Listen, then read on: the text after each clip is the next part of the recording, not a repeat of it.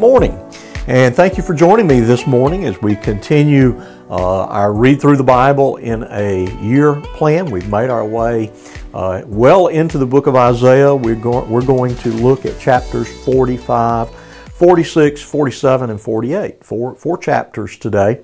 And our focus is going to come from the first 8 verses of chapter 45. So Isaiah 45, I will say just a few words that give you a bit of an overview of each chapter, and then come back and make some comments about these 8 verses. They're found in verse 45. We're introduced at the conclusion of chapter 44 to this historical figure, Cyrus, a Medo-Persian king that is going to be the king that brings Babylon to its end. We see this played out and prophesied also in the book of Daniel.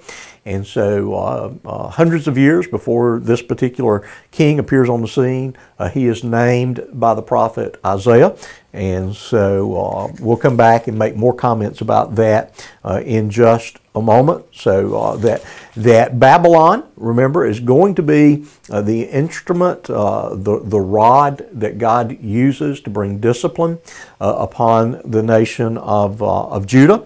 They are a vile people, they're a violent people, they're pagan people, but yet God is going to use them to discipline His chosen nation, this nation of Judah. Remember, they are the surviving southern kingdom, the northern kingdom having gone into exile in 722. And so God is going to use them as He pleases because He is God, and He can use even wicked people, people more wicked than His own chosen people, as the prophet Habakkuk will later note. But that Babylon is going to be brought under judgment itself. We see that brought up in chapters 46 and 47, that again, that Babylon's gods are not gods. There's only one true God. It's the God of Israel. There in 46, there in verses 8, 9, and 10, this proclamation that God, the God of Abraham, Isaac, and Jacob, the God of Israel, the covenant God of Israel, He is the one God, and there's no one else like Him. He is actually the one that decrees all of history. And so that's a very interesting passage proclaiming the sovereignty of God. And then chapter 48, God has His purpose, and He is going to preserve Israel. They're ultimately going to glorify Him, even though they are currently, as Isaiah would write, they are apostate. They will become far worse before they become better.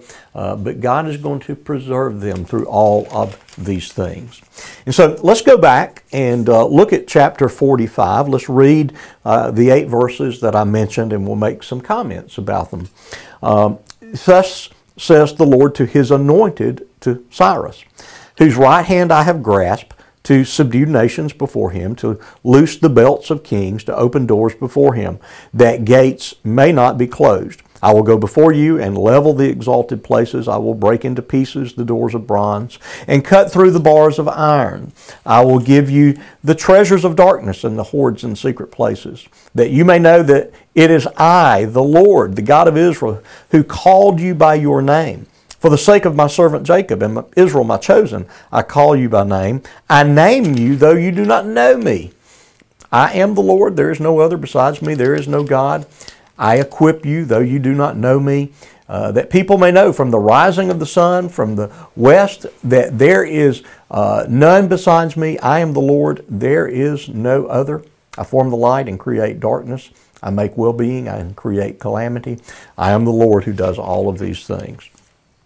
So the nation of Judah has not fallen to Babylon as of Isaiah's writing. That's going to be many years into the future.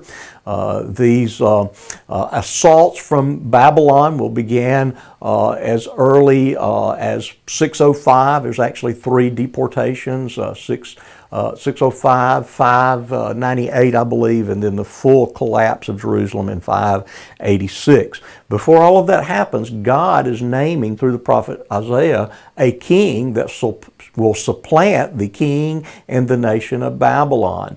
And so what God wants to communicate, that He is the true God, He is the one that rules over all, and that all nations exist for the purpose of carrying out His ultimate will.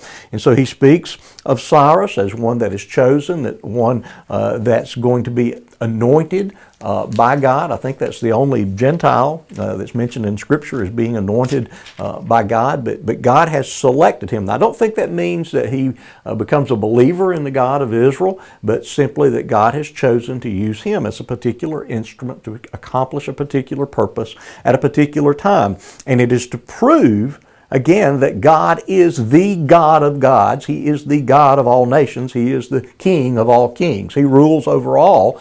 And he says it very clearly there in verse 5 that beside God there is no God. All gods pale in comparison to the one true God. All gods are false gods. They are no gods at all as compared to the one true God. And even though Cyrus does not know this God intimately, he will equip this king Cyrus.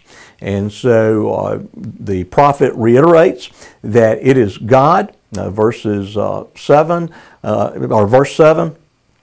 that he is indeed sovereign. He decrees the end from the very beginning. He is the one that calls into being all things. He is the one that transcends the very course of history. And he does these things and he announces these things, particularly as it pertains to the rise and fall of kingdoms and the rise and fall of kings. He does this so that the world, so that the nations will know that indeed He is God, that Israel is His chosen people. And even though they're coming under His chastisement, He has a plan for their preservation and their deliverance, a deliverance that has the ultimate goal of being the people in the place from whom He will raise up His Son, Jesus Christ.